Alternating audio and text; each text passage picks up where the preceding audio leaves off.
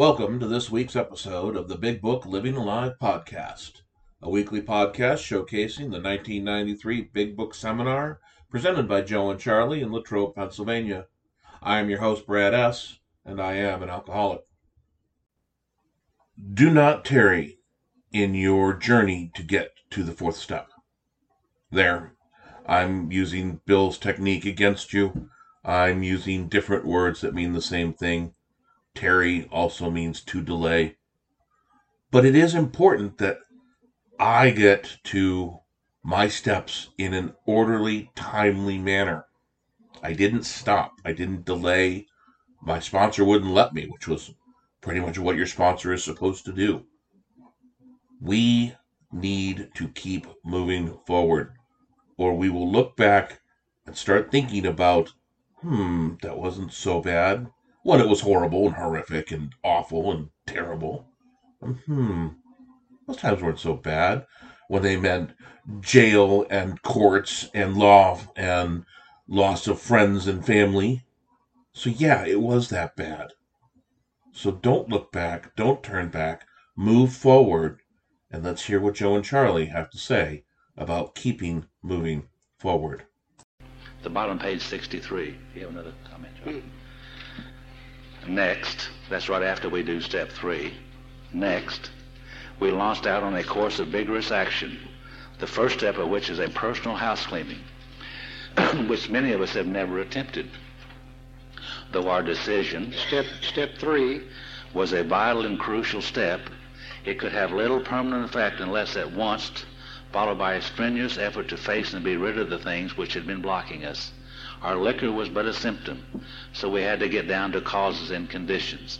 And what were the things that were blocking us? Charlie mentioned them in his little storage cabinets and file cabinets in the storage room. The thing that was blocking me off was my resentment, my fear, and the harms and the guilt and shame and remorse I'd done to others. Those are the things that I need to look at, because this is what's been blocking me off from God as I understand Him and other people. And so I need to know how to operate with these things, and that's basically what the fourth step is about. In the paragraph that Joe just read, he gives us the time element between step 3 and step 4. We hear that question all the time. How long should you wait after step 3 before you do step 4? And we hear all kind of answers. 90 days and 6 months. And we heard a so-called professional in the field not too long ago counseling people to wait a minimum of 2 years. And our question back to that person was, how damn many people have you killed with that statement? We're trying to find a little bit of peace of mind, serenity, and happiness. And every day we procrastinate on step 4 is another day we're filled with restlessness, irritability, discontent, shame, fear, guilt, and remorse. Every day we procrastinate is a day closer to the time we're probably going to end up getting drunk again. And I really don't know how long I could go under those conditions, and frankly, I'm not interested in finding out. Bill tells us step 3 is not going to have any effect, permanent effect, unless followed at once by step 4. Now, I think that means as soon as you do 3, you're ready to get right into step 4. And 3 is going to disappear if you don't. And I think the reason for that is in 3, we've got just enough self removed to give us an opportunity to start into step 4. But if we procrastinate, self's going to come back, and self's going to say, well, we really probably don't need to do this. Or self's going to say, I don't dare do this, and self will keep us procrastinating until such time as we end up drunk all over again. Bill says we ought to do it at once. Now, why don't we do it at once? I think there's several reasons. Joe mentioned one, fear. Some of us in AA have made step 4 into a very fearful thing. And we tend to tell the newcomer, boy, you just wait till you get to step 4, and blah, blah, blah, we scare them to death. Well, really, there's nothing to be afraid of in step 4 at all, done the way the Big Book says to do it. I think the real problem is misunderstanding and confusion on how to do step 4. And in our misunderstanding and confusion on how to do step 4, some of us read over here in step 5 something about sharing all your life story. And we said, oh, that must be what they want us to do, was write our life story in step 4, and that's what many of us did. That's what I did in the beginning. Now, I don't know how important my life story was to other people. It must have been pretty important to me. It had about 78 pages in it. I took it to another guy. He read it, said, "Not very pretty, is it?" And I said, "No." And he said, "You'll never have to be that way again." He threw it in a waste paper basket. And I didn't learn anything new by doing that at all. And the reason I didn't learn anything new about me is I already knew everything I wrote down, so nothing new came from that. And today, as I look back at that time, I realize that probably 95% of my life story doesn't have anything to do with my alcoholism anyhow.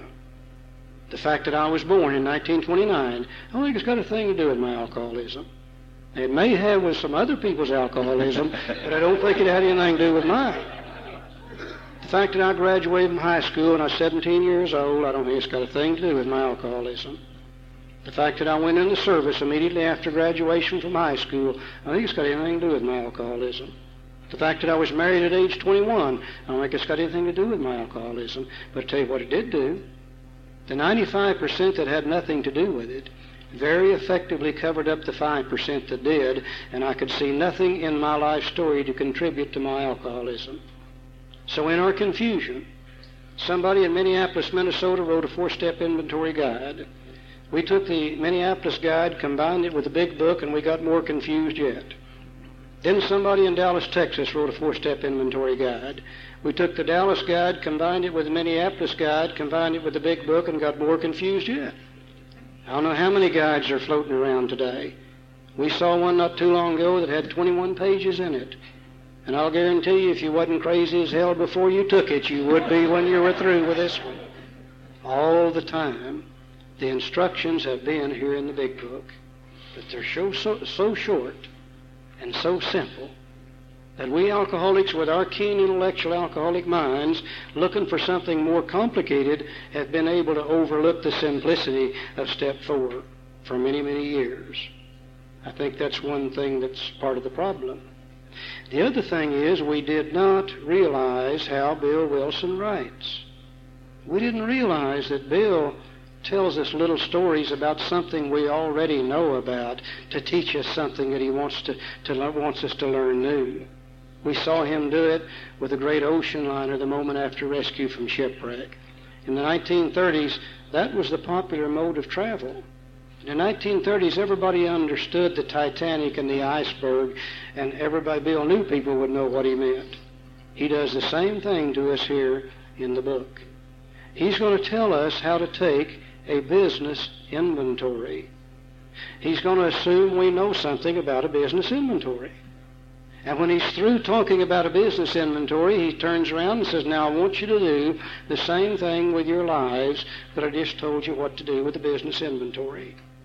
And when we see that, it's going to make it very simple to understand what he wants us to do. The other thing we didn't realize is that Bill loves to use words that mean the same thing.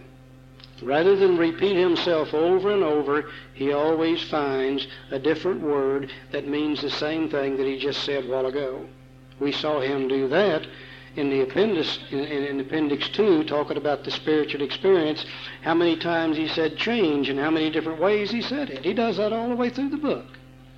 Now, if you don't understand that, then he confuses you. But when you once understand that, then this thing becomes absolutely clear. Now, with that idea in mind, let's start looking at a few words and a few ideas. He says, therefore, we started upon a personal inventory. This was step 4. Immediately, though, he jumps into business. He said a business which takes no regular inventory usually goes broke. Now, I think his first valid comparison is this. If you had a business, and let's say it's selling ladies' purses, men's watches, bicycles, whatever, makes no difference, that if you had a business and you didn't inventory once in a while, you'd probably go broke. Because if you didn't inventory, you wouldn't know what's been stolen out of your store and you didn't get paid for. You wouldn't know what's been sold and you need to reorder to put something back in stock. You wouldn't know what's become damaged and been sitting there for months and nobody wants to buy it. It's taken up valuable floor space and shelf space. You're probably paying interest on borrowed money, and it's costing you money every day that damaged good sits in the store. If you didn't take inventory once in a while, you wouldn't know what's become out of style, and nobody wants to buy it, and it's sitting there day after day after day. You should put it on sale and get rid of it, but you wouldn't know that if you didn't inventory. Now, in our personal lives, we have a business too. And we've got the most important business in the world as far as we're concerned. And our business is the business of finding a way to live, where we can find a little peace of mind and serenity and happiness so we'll be able to stay sober. And if we don't inventory once in a while, we're probably going to go broke also. So I think his first valid comparison is whether we're talking about a business inventory or a personal inventory. Without it, we're probably going to go broke. Now then, he's going to tell us how to take the business inventory. Watch him. Taking a commercial inventory. Now, Dad burn him. He could have said business again, but he doesn't like to do that, so he'll say commercial this time. Meaning, see what he does to us? And when you pick that up, it makes it easy to understand him. What we're getting ready to do, Joe's put up here on the screen a little picture. You've got it too. We've divided it into two sides, one side business, the other side personal. And we're going to take some words out of the big book and put them on that screen. He says taking a business inventory, a commercial inventory, is a fact-finding, and we're putting fact-finding on the screen, and a fact-facing process, and we're putting fact-facing on the screen. It is an effort to discover the truth, and we're putting truth on the screen, about the stock in trade, and we're putting stock in trade on the screen. The stock in trade, that's the items that are in the store for sale. The ladies' purses, the men's watches, the bicycles, whatever it is. He said one object is to disclose damaged or unsaleable goods, and we're putting damaged and unsaleable goods on the screen, and to get rid of them promptly and without regret. And we're putting promptly and without regret on the screen. If the owner of the business is to be successful, he cannot fool himself about values. He's going to have to be honest. Give in, give up, give away. Make sure that we're willing to change. Oh my goodness.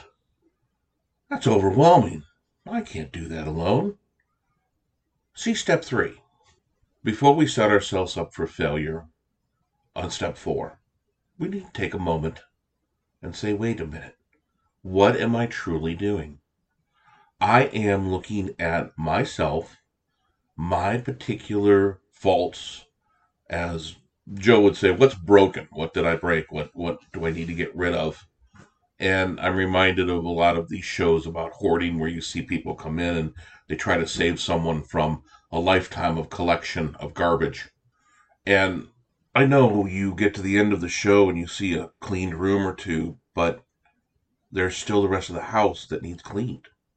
So make sure when you do your 4th that you are thorough and complete, because the more you do at the beginning, the better it will be in the end. I hope you enjoyed this week's episode as much as I did. If you'd like just the raw Joe and Charlie portion of the podcast, that is available on our Patreon site. The link to that is available on our website or in the pinned comment. Until next week, this is the Big Book Living Alive Joe and Charlie podcast.